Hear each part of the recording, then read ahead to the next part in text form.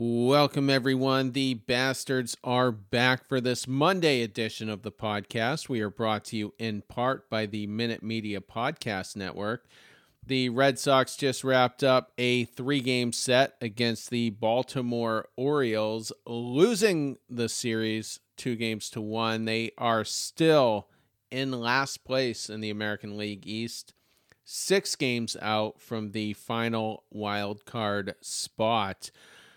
Quick disclaimer, as always, for any first-time listeners, this is not a Homer podcast. We call it how we see it. When the Red Sox are dominating, we will celebrate that. When they are getting destroyed, we will be critical and at times savagely blunt. If you are easily offended, press the stop button immediately. But for those who embrace it, let's get rolling. I am Terry Cushman, coming to you from Myrtle Beach, South Carolina, by way of Windham, Maine.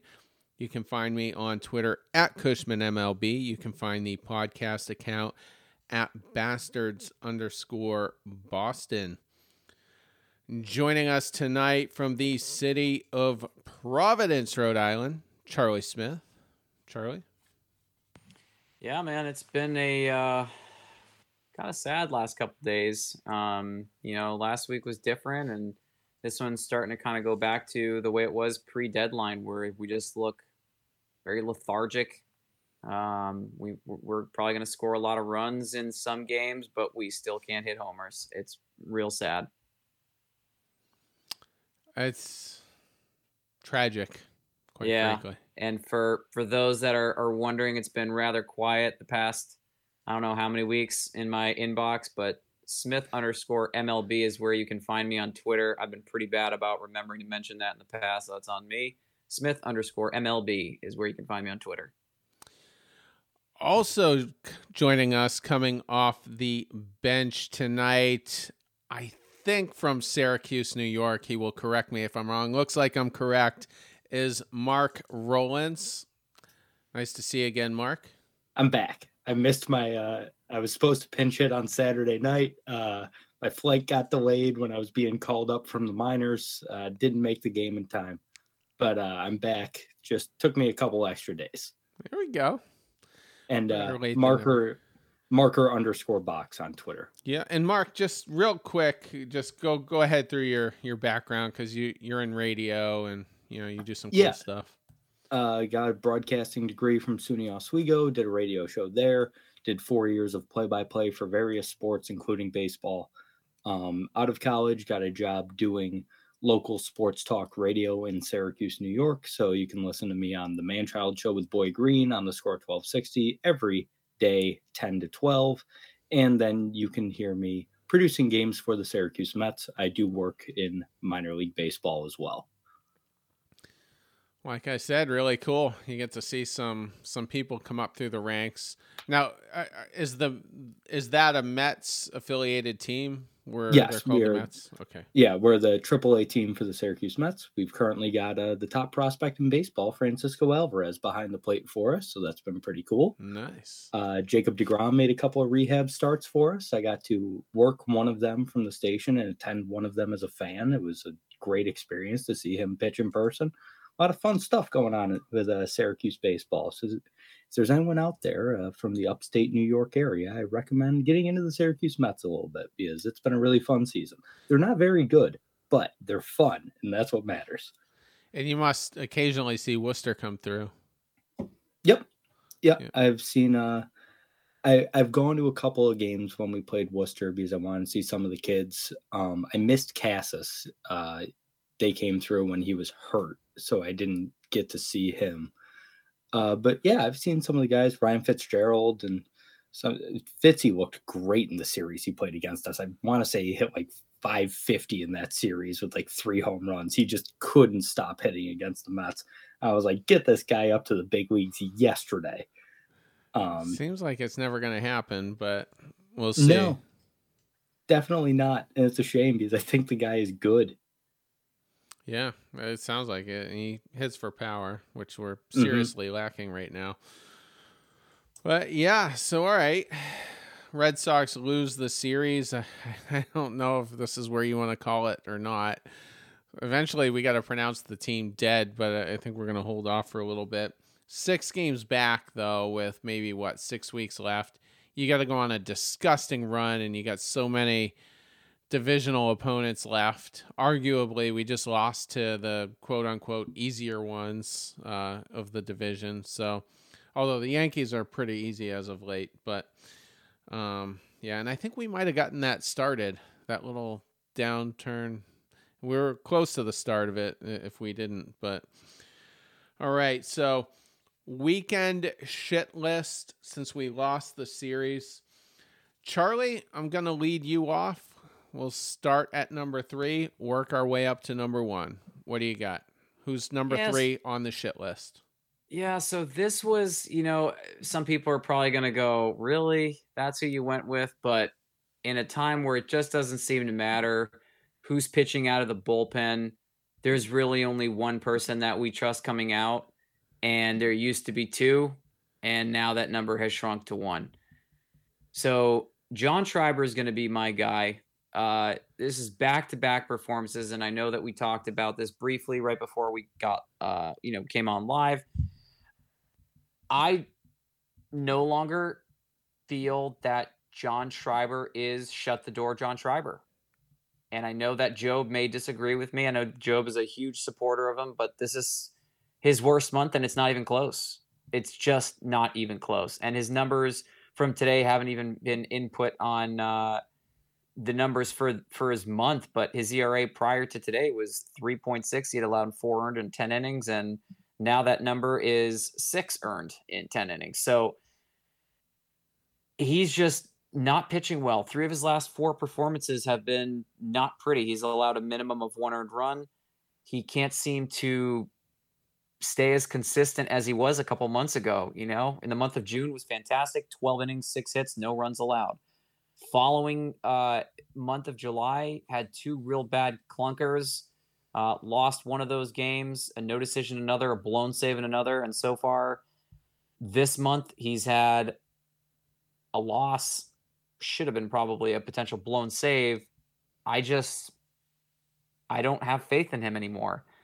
It's really sad. His ERA is now over, it's almost at 2.4, at 2.39. This is someone who is hovering at the end of June at 0.73. It got down to 0.6 in almost mid-July. So we've just seen since mid-July 1, 2, 3, 4, 5, 6, 7 bad appearances, like almost half. It's just it's not good enough, and it's kind of it's scary, but it's kind of also going in tune with how the Red Sox have played this year in 2022, where in a season where it feels like nothing else can go wrong, another thing just falls apart. And sad but true, John Schreiber is my dud for this weekend. Mark, thoughts on Schreiber? Yeah, I mean, Schreiber hasn't been great. I'm not going to sit here and try to sugarcoat it. But my thing with guys like Schreiber is relief pitching is the most volatile position maybe in sports. Like, just there isn't a single position in any other sport that I can think of that changes so drastically on a day-to-day basis.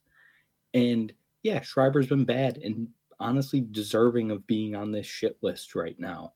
But at the same time, you never know when he's going to run out another string of 6 scoreless outings in a row, averaging 2 strikeouts an inning.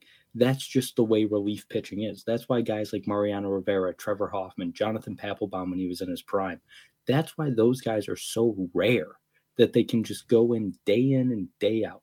The best closer in baseball this year has been Edwin Diaz. Remember him 2 years ago when the Mets first got him? He was getting booed off the field because he couldn't throw a strike. And this year, the Trumpets start playing at Citi Field, and everyone goes nuts because it's like they know the game is over. Even Eric Gagne, who had one of the best seasons as a closer ever, had like 3 more good years in him. And then it was just like, Eric Gagne's kind of done. It's just the way relief pitching goes. And like I said, Schreiber's deserving of being on this list, but I don't read too much into relievers going into a little bit of a struggle for a time, especially a guy as unproven as Schreiber. this was Mariano Rivera that got into this funk, and it's like, what is wrong with Mariano Rivera? That'd be one thing. But John Schreiber, he was a nobody. No one knew who he was. He came out of the Red Sox bullpen and started throwing 96, and it was like, hey, wait a minute, this guy could be something. Turned out he is something. So we'll see if he stays this bad. But relief pitching is so all over the place that I don't think he'll stay this bad, and I don't read too much into it. Well, he definitely gave up the 3 runs that ultimately sank us. If we get out of the inning, Xander, conceivably still hits that home run, and then we win the series. So it's unfortunate that he had a bad performance in a critical moment where we really needed to squeeze this one out. Having said that, I've always been a skeptic on Schrieber. Is he really as good as he is? Is he a future 8th or 9th inning guy on a team? Like you said, Mark, he came out of nowhere. He was never great to begin with, and then it seemed like the Red Sox unlocked something with him. He's heavily taxed, and I think he's probably a quality reliever, but I think what we're seeing right now is a little bit of fatigued and a little bit of coming down to earth. There's enough tape on him out there now that teams can be prepared. Yeah, he has a really unorthodox arm slot, so it's going to take hitters a little bit longer to figure out where the ball is coming from and how to attack him. So it's just unfortunate that we don't have Tanner Houck right now.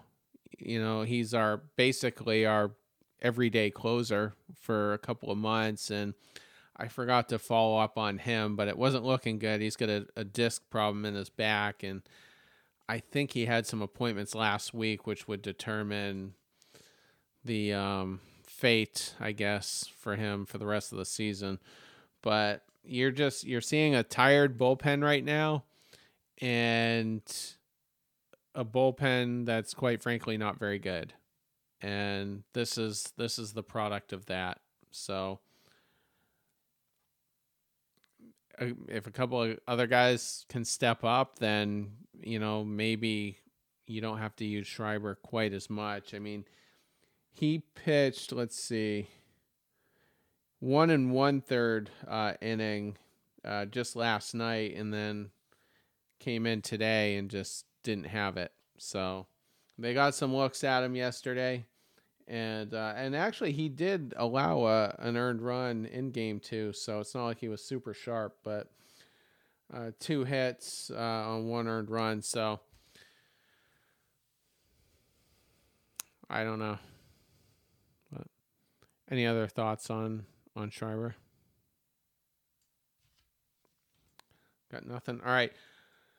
I'll go second here since nobody else was comfortable bashing the guy I'm about to bash. But Rafi Devers, I don't want to say he's been hot garbage for the last month, because that would be an exaggeration. In the last 30 games, he has hit 8 home runs for 18 RBIs, and perhaps that's not quite as robust as what you might expect from him, but he's basically been an all or nothing guy. They're either going over the fence or he's heading back into the dugout. In the last 30 games, he's only hitting .216 with a .264 on base. The plate discipline isn't nearly as good as it was the first few months of the season. And perhaps, like Schrieber, maybe Devers is a little tired from carrying the team. I think the team's getting a little bit heavy. Not getting a lot of help from Bogarts either. He hasn't really had a great leadoff hitter in front of him until Tommy Pham was acquired. So if Devers isn't one of your top performers, it's really hard to get that production from other people. So he's had a tough year through the media. I mean, wanted an extension, didn't get one. Wasn't lowballed necessarily, but he wasn't offered a deal that really reflected what his value was. So there's been a lot of off the field stuff. The trade deadline was probably really emotionally taxing on a lot of these guys. Devers and Bogaerts apparently knew as early as a week out that they weren't getting traded, but Vasquez got traded, which wasn't popular at all in the clubhouse. And, JD and Evaldi were connected to rumors. So I just think this season has been kind of an emotional roller coaster for the team. And I think part of Devers' decline is what kind of reflects on that. It kind of speaks to the fact that it has been a bit of a roller coaster. So, Charlie, any thoughts on Devers?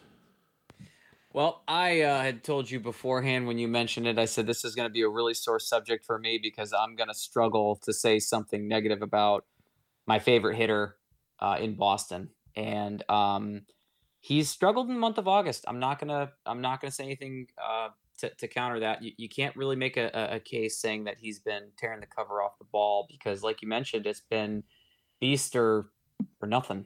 And was hitting 149 before tonight, and now he's hitting, I think I said 155 with 3 homers and 8 RBIs. It's just it doesn't feel like, if I were to tell you 3 home runs, 8 RBIs, 155, you could make a case that's Joey Gallo, who's not hitting at all. And if he's hitting, it's probably just a boomer bust hit. 10 hits this month.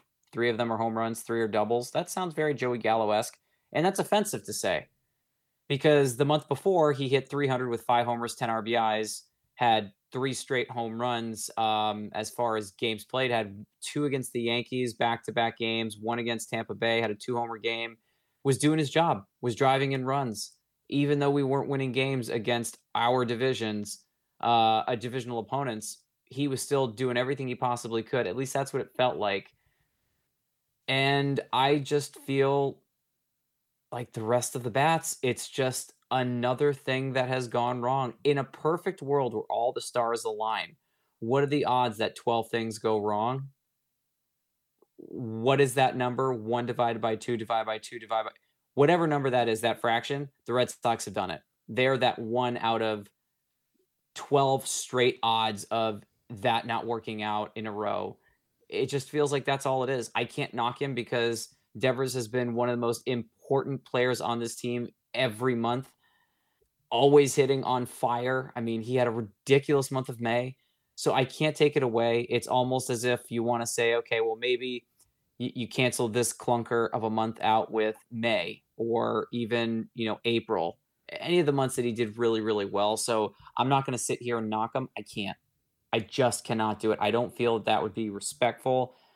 While we're not going to just sugarcoat it, I do think that he has plenty left this season. He will still be one of the most important hitters in this lineup, but no one's going to fear someone who goes 0 for 3, 0 for 4, 1 for 4 with just a little single. We need to see a little bit more consistency from him, but still, I'm not going to raise the flag on him. Real quick, I forgot to mention, he was 0 for 5 in the first game, and he went 1 for 4 in game 2 and 3. But in that first game when he was 0 for 5, stranded 7 guys on base. So kind of brutal. That first game was a shit show anyway between the starting pitcher and, it ended up being a football score. But anyway, Mark, go ahead. Thoughts on Devers? First of all, Charlie, I will have you know that Joey Gallo is a 146 OPS plus since going to the Dodgers. All right. The guy, he's come alive. I said on radio after he was traded to the Dodgers, I was like, no one should be surprised if he's good again. And then he's been pretty good. And people are like, wow, what happened to Joey Gallo? And I'm like, no one listened to me. This is just clearly no one is listening to me about this. But anyway, Yeah, I'm not going to say anything bad about Rafael Devers. I can't do it.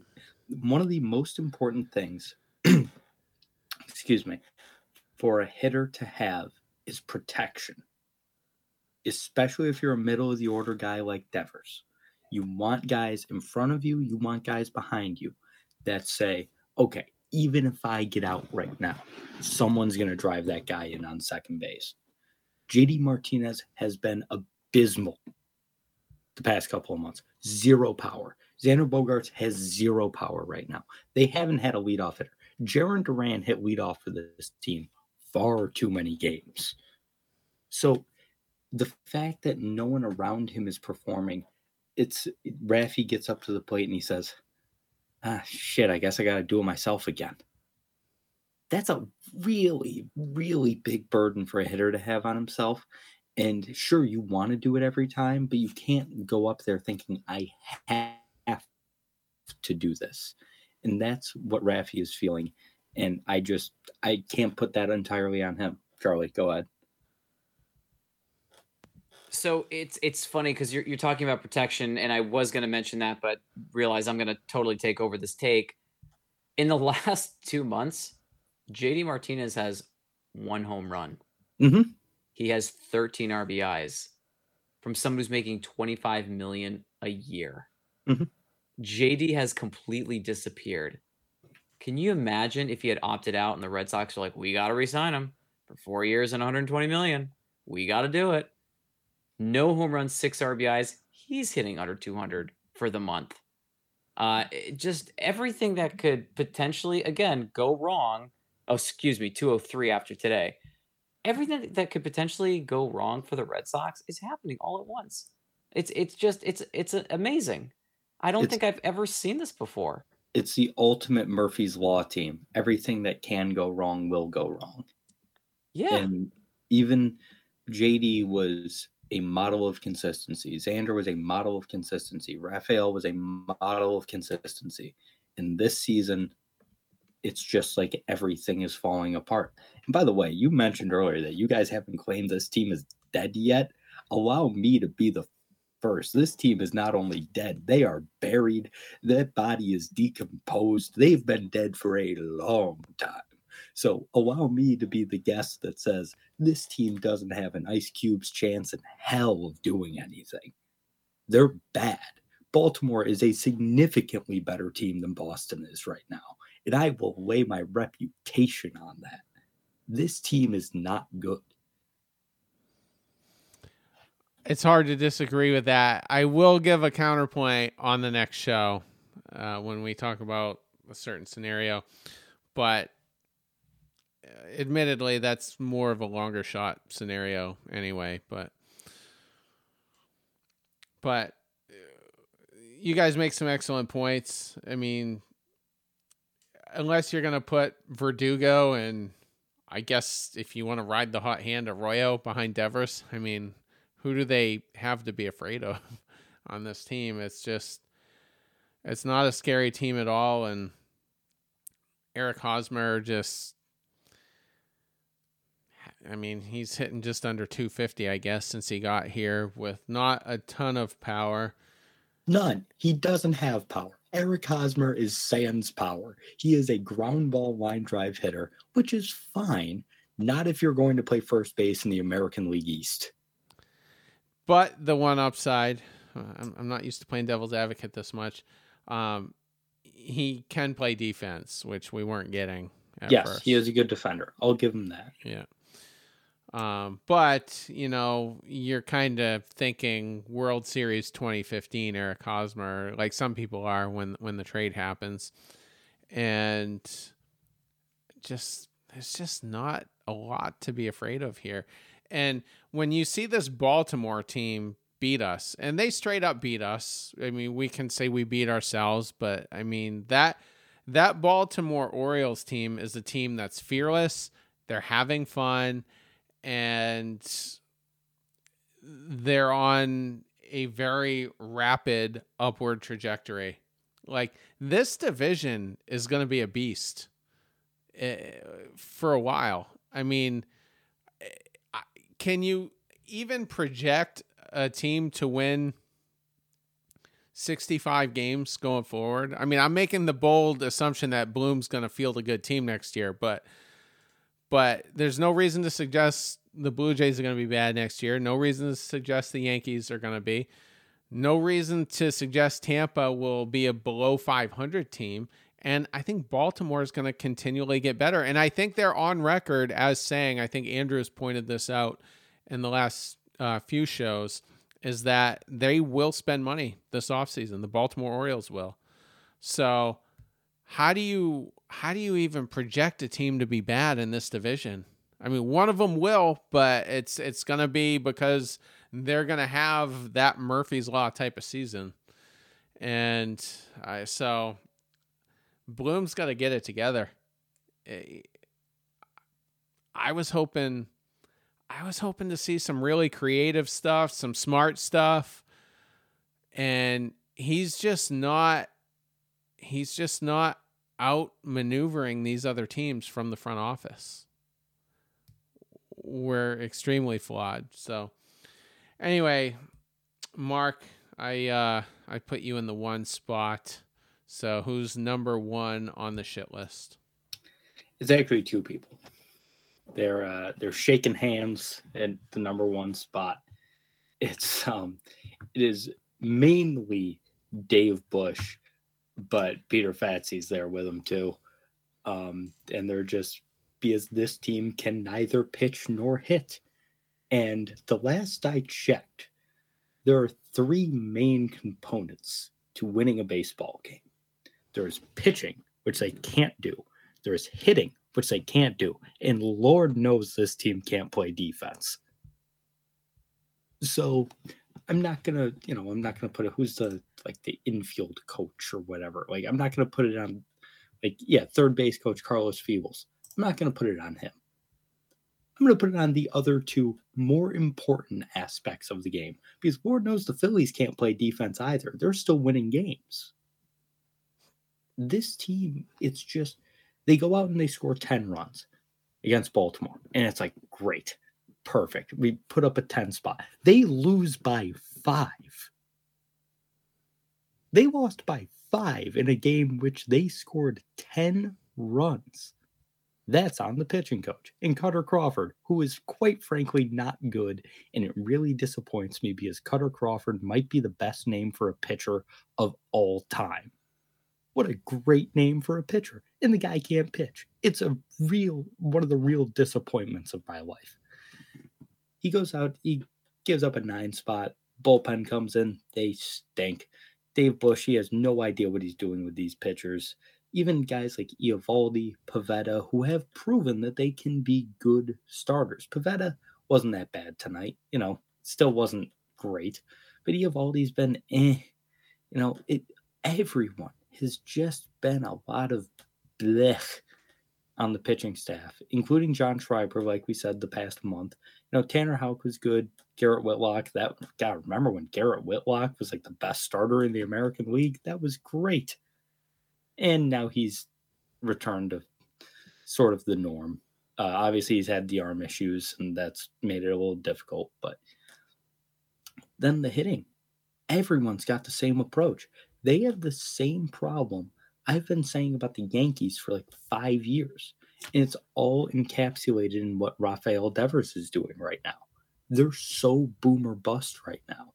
And it's hard to say with a team that has a bunch of guys that don't hit for power. But it's not for lack of trying.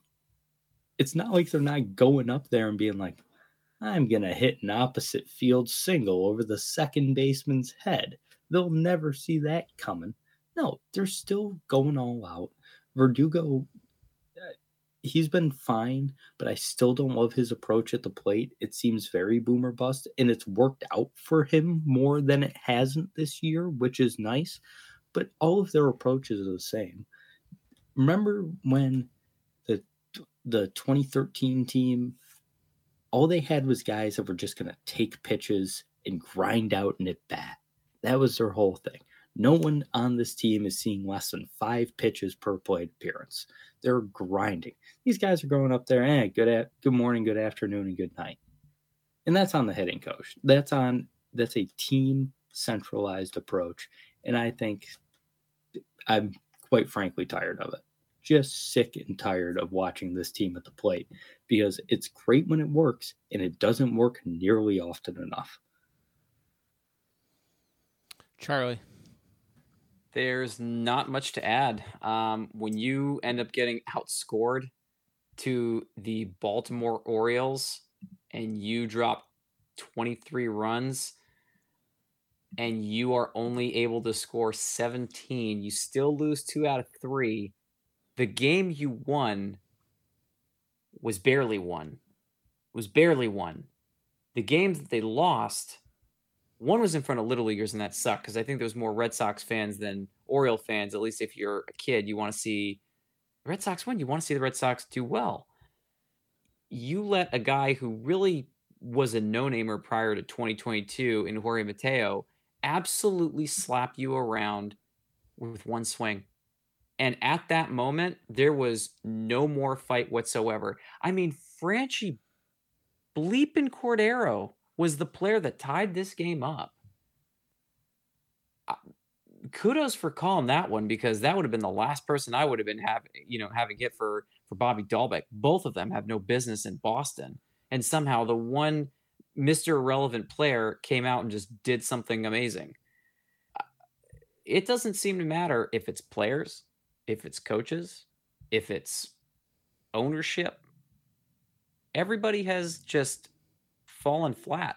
And I think that this team partially stopped caring. I don't think the coaches care. If they do, they're not showing it.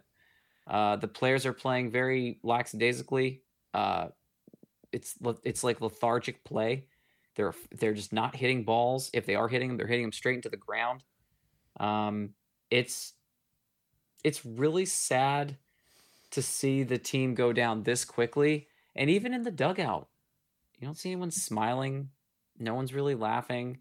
Even the post cart for a home run, which feels like it's never. We saw Xander Bogaerts hit one today, and that just felt weird to me because that was just his 10th home run on the year. There's no life.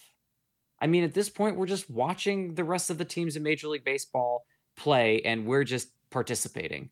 But you don't get participation trophies if you're coaches and players for the Boston Red Sox. This is a major fail. And Mark hit it on the head. This isn't just players. It's not just, the hitters. It's not the pitchers. The coaches have to accept some accountability here too. We're not making smart plays. Regardless of your role on this team failed 2022. Before I get going on my take, who was the pitching coach under Cora for the World Series year through 2019? I'm drawing a blank. Wasn't it Levangie? Yes, it was. Okay. Because he was there for a little bit. He wasn't very good either. Yeah. He left either that year or the year after. It might have been the World Series year he was done. I can't remember. No, it was 2019 because it was a bad 2019. Year. Yeah, he left at the end of that one. I don't know who Renicky had, or maybe it was Bush at that. It probably was Bush at that point under. I think it was under Renicky. Okay. Right. All right. So here we go. My take's going to be kind of quick here. Red Sox starting pitching right now ranks 22nd in Major League Baseball. You can chalk it up to injuries, what have you, but the Red Sox rotation is number 22 out of 30 with a 4.38 ERA. The bullpen is even worse. I think I did talk about this on the last show. The Red Sox bullpen is 26th right now in Major League Baseball. The only teams that are behind them are the Pittsburgh Pirates, the Cincinnati Reds, the Colorado Rockies, and the Kansas City Royals. Those are all 4th or 5th place teams that are down there with us, and we're a 5th place team, as we know. Great company. That's great company. Exactly. The 4 worst teams in baseball. Yeah. And So that's where we're at with our pitching. Like, this year's been an institutional failure as far as pitching goes. And I just wonder, could the Red Sox move on from Dave Bush here? Here's where, at first thought, I'm thinking, no, probably not. They probably let him, into next year at least. But how hot is Bloom's seat going to be? Like, there has to be a little bit of pressure going into next year. And if we suck next year, if we're having similar conversations next July, I think his seat is pretty warm at that point. So I think we have an ownership group that, believe it or not, wants to win. I listened to Tom Warner say that this has been a disappointing season, and hearing his tone and seeing his demeanor kind of, I think, told a story. But I just wonder if Bloom thinks it might be safer to move on from a guy like Dave Bush to kind of take the pressure off himself. I don't know who that would be. We've seen Bayo do pretty good things at AA and AAA. I don't know if we have a guy down there that could come up. But it's just astounding to me that Chaim Bloom comes from an organization that is legendary with developing pitching, and the Red Sox are this bad 3 years into his tenure. So, and then secondly, Tim Hires with the Texas Rangers, their manager just got fired this past week. Perhaps that whole coaching staff gets overhauled. Slight chance maybe he comes back to Boston due to the familiarity. Everybody speaks so highly of Peter Fatse, but haven't really seen a lot this year. But I think Dave Bush is in a tougher spot. So any thoughts on them? I pretty much agree. Just, I don't think Chaim's seat is going to be that hot. I think he's got 2-3 more years before people are like, wait a minute. It's just GMs are such a premium, especially guys like him. I mean, he was heralded as the next Theo, in terms of his age and his background. It seemed like we were getting another Theo Epstein. And I don't think they're going to forget that quickly. In terms of moving on from Dave Bush, I don't think he is our pitching coach next season. If I had to guess, someone's got to take the fall for a pitching staff being that bad. And it's not going to be Cora. It's going to be the pitching coach. So I don't think Bush is going to be around after this season. I don't know who they would go and get. I'm not super up on the pitching coach free agent market, if I'm being honest with you. Yeah, right. So I don't know who will be available. There are certain guys I would love for them. If they could get like Brent Strom and be like, oh my God, that's great. Jesus Christ. So? No, they won't be able to get him, but it's like, he'd be available, I think. I mean, he's in Arizona right now, but. Oh, is he in Arizona now? I thought he was in Houston. Oh, no, was it last year? Did they? Yeah, they went to the World Series last year. Yeah, he gave this emotional interview after the game and said he was retiring, but he lives in Arizona, and they just happened to hire him. And ironically, they signed Dallas Keuchel, or they acquired him briefly right after because there was a connection. But he left Houston because they had a couple of other guys. It was two, and I don't know their names, but they were working with the newer guys, Garcia and Valdez and all that. And the only guy left from the Brent Strom era was Lance McCullers. Mm-hmm. So I think they probably would have moved on from him anyway if he didn't. Yeah. If he didn't, but I just don't know. Just throw a boatload of money at him. I don't care if you pay the pitching coach $7 million. Like, who gives a shit? Just be like, hey, come fix our pitching staff. Well, even if it's just for a year, just give him whatever he wants. It's an intriguing name. I just don't know if he's that highly in demand. And with that Houston pitching staff, as great as it's been for almost a decade now, like, was that Brent Strom? Was he the reason they were good, or was it more of a systemic thing with them, or an analytical thing throughout the organization that made them good? I'm just, yeah. I mean, I have no idea. That could be it, but I mean, the guy's been a pitching coach for a long time, and I think they need someone with experience. Is my whole thing. Yeah, it's like I said, it's an intriguing name. So. Any more thoughts, Charlie? You're on mute, bud. Admittedly, so I'm sorry. I thought I took myself off. I don't think I hit the button right. I don't know enough, and I haven't done research on any of these coaches that are going to be coming, that are going to be available for this coming year. But I mean, you mentioned that you think that Chaim Bloom earlier, Mark, has 3 years in Boston left. Was that what you said? You said 2 to 3 years, or yeah, 2 or 3 years.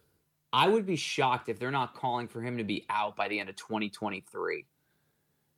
I'd be shocked. I think they'll give him a long leash. He fits the prototype of give this guy time. And they also have to give him money, which is something they really haven't done a very good job of. The whole thing about when guys leave Tampa is, all right, what are they going to do with money? That's why Andrew Friedman works in LA, because he's got the know-how to get the guys, but now he's also got the resources.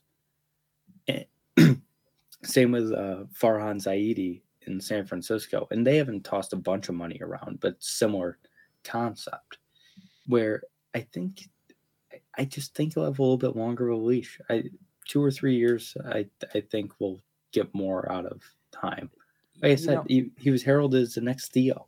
And in Boston, that's like basically being called God. And they were wrong. Clearly. Like, they could not have been more wrong.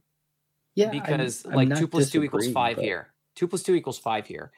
I think that Chaim Bloom got a pass for 2022 being an absolutely blown year, because in 2021, this team way overperformed, way above their means. And it wasn't even a joke. We were playing in the ALCS. I went to game 4 when we were winning, I believe 2-1 at the time. And we were moments away from being up 3-1 before absolutely crashing back down to reality, where Alex Cora thought that putting in Martin Perez in the top of the 9th inning when Nate Eovaldi got squeezed on a fastball for what should have been a strike blew the game wide open.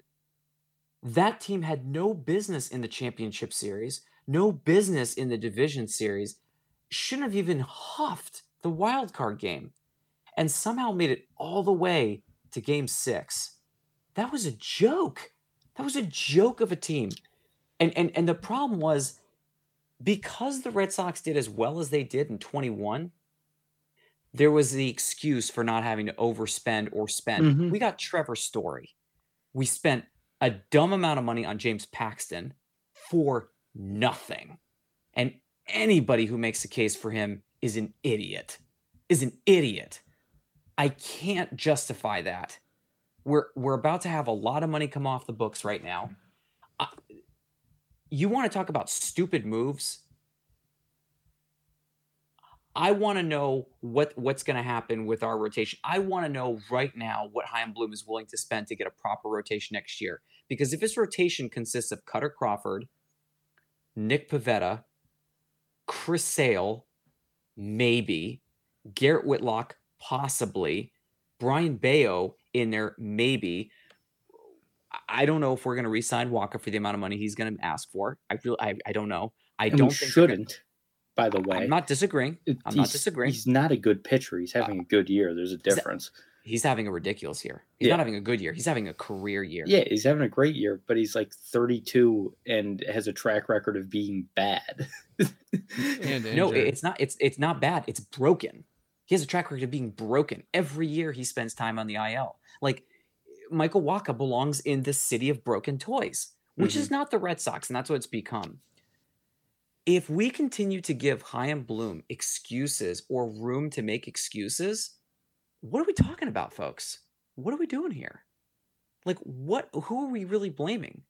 We're going to blame the fact that, Eric Hosmer is old and broken, and we're going to be paying him the veteran minimum at first base. He's a defensive upgrade over Bobby Dahlbeck and Franchi Cordero and anyone else you stick at first base. Is he the answer at first base for the next 3 years? Absolutely not. If he's still there by the end of 2023, going into 2024, I'm going to be upset, because that tells me you still didn't really do what you should have done by answering the call to address first base. You need 2 really good starters next year. You need to bring in a first baseman, and you need a closer. You need to figure out all that for 2023, because you did nothing in 2022. And the excuse that he was given was pathetic, and it was only because of how they performed the prior year. I'm going to sound like a broken record, because it's going to be me saying that all damn night. I'm kind of somewhere in the middle of you guys. I think there is a scenario where Chaim Bloom can be fired at some point in 2024. Because, Mark, you're thinking 2025 is the worst case, right? By 3 years? Yeah, I mean, I think there's a chance he's still around in 2025. Okay.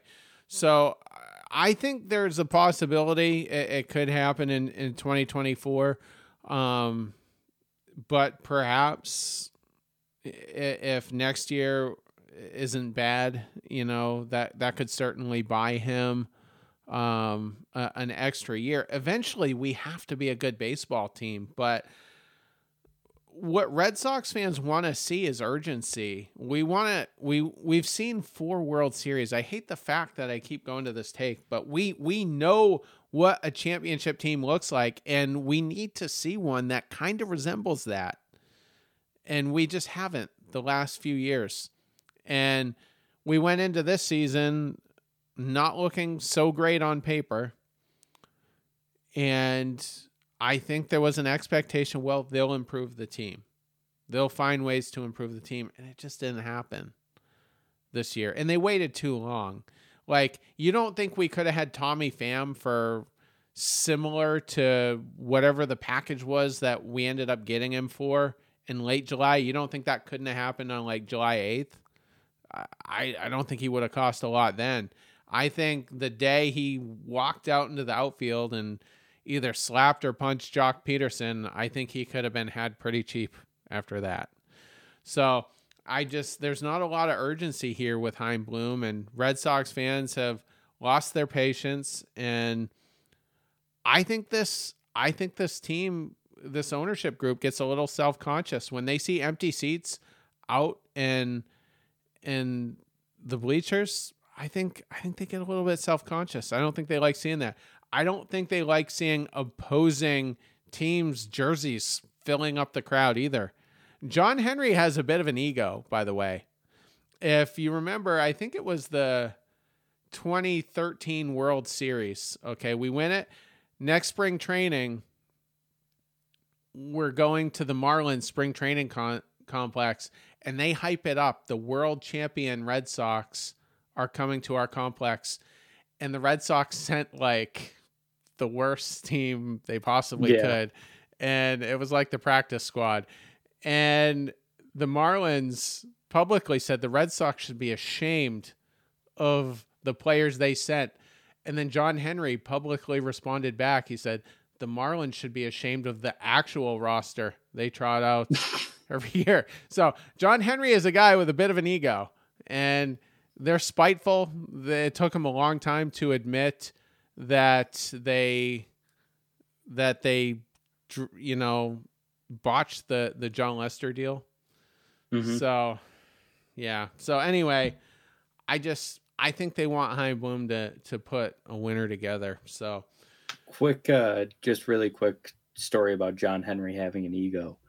I've never met the guy, but he does have a lake house in upstate New York, in a place where I vacation every year. And you can tell just by looking at it, it is John Henry's house. He has the World Series banners hanging around the house, facing the lake. Everything is Red Sox. Like, it is, his house is yes, I own the Boston Red Sox, and yes, I want you to know that I own the Boston Red Sox. It's very funny.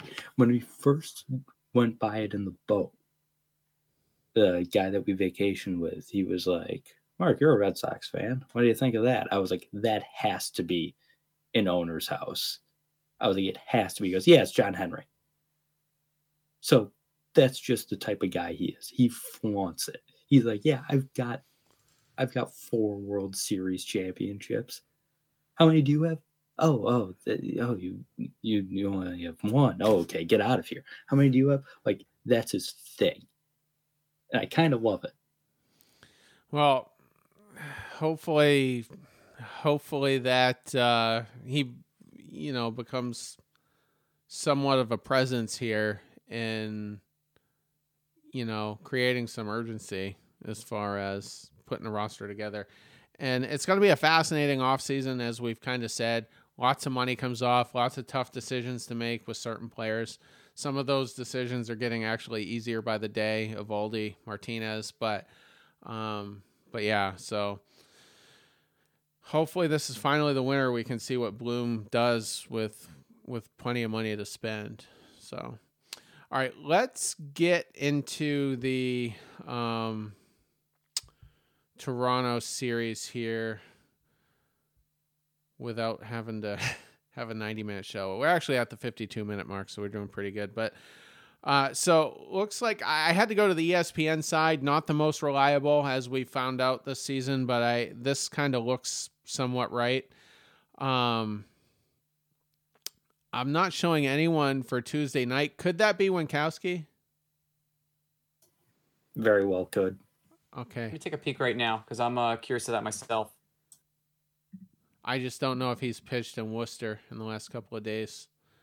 I'm guessing they were probably smart knowing Eovaldi might not be available and held him. Yeah, we have no one listed right now. It'll be Hill against Jose Barrios and then Cutter Crawford against Kevin Gausman. So already just listening to those two names, really sexy names for Toronto, not so much for us.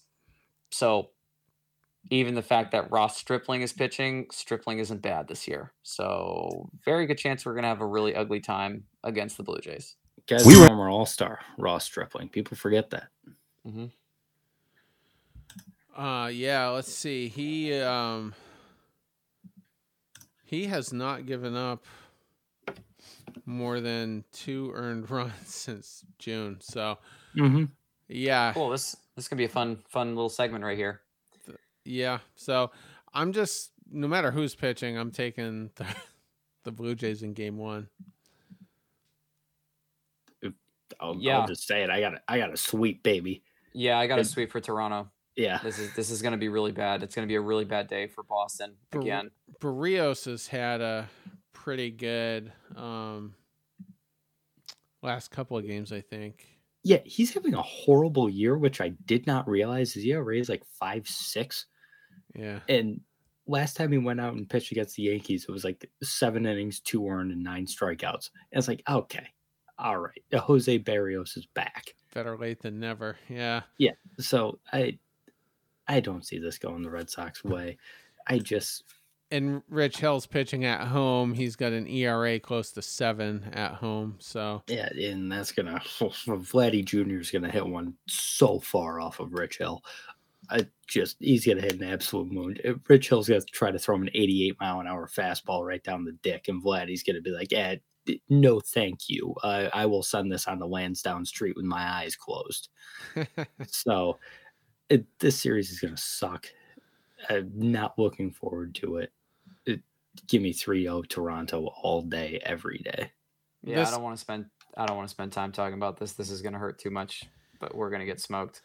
Yeah, and we got Gausman Game 3, the guy who I felt we should have went after this year for what would have been a fairly reasonable contract, but is what it is. So we'll all agree on the sweep. You do have, it's looking like Waka and Pivetta later in the week against Tampa, but I think this is it's gonna be bad. This is gonna be bad. So it's gonna be bad.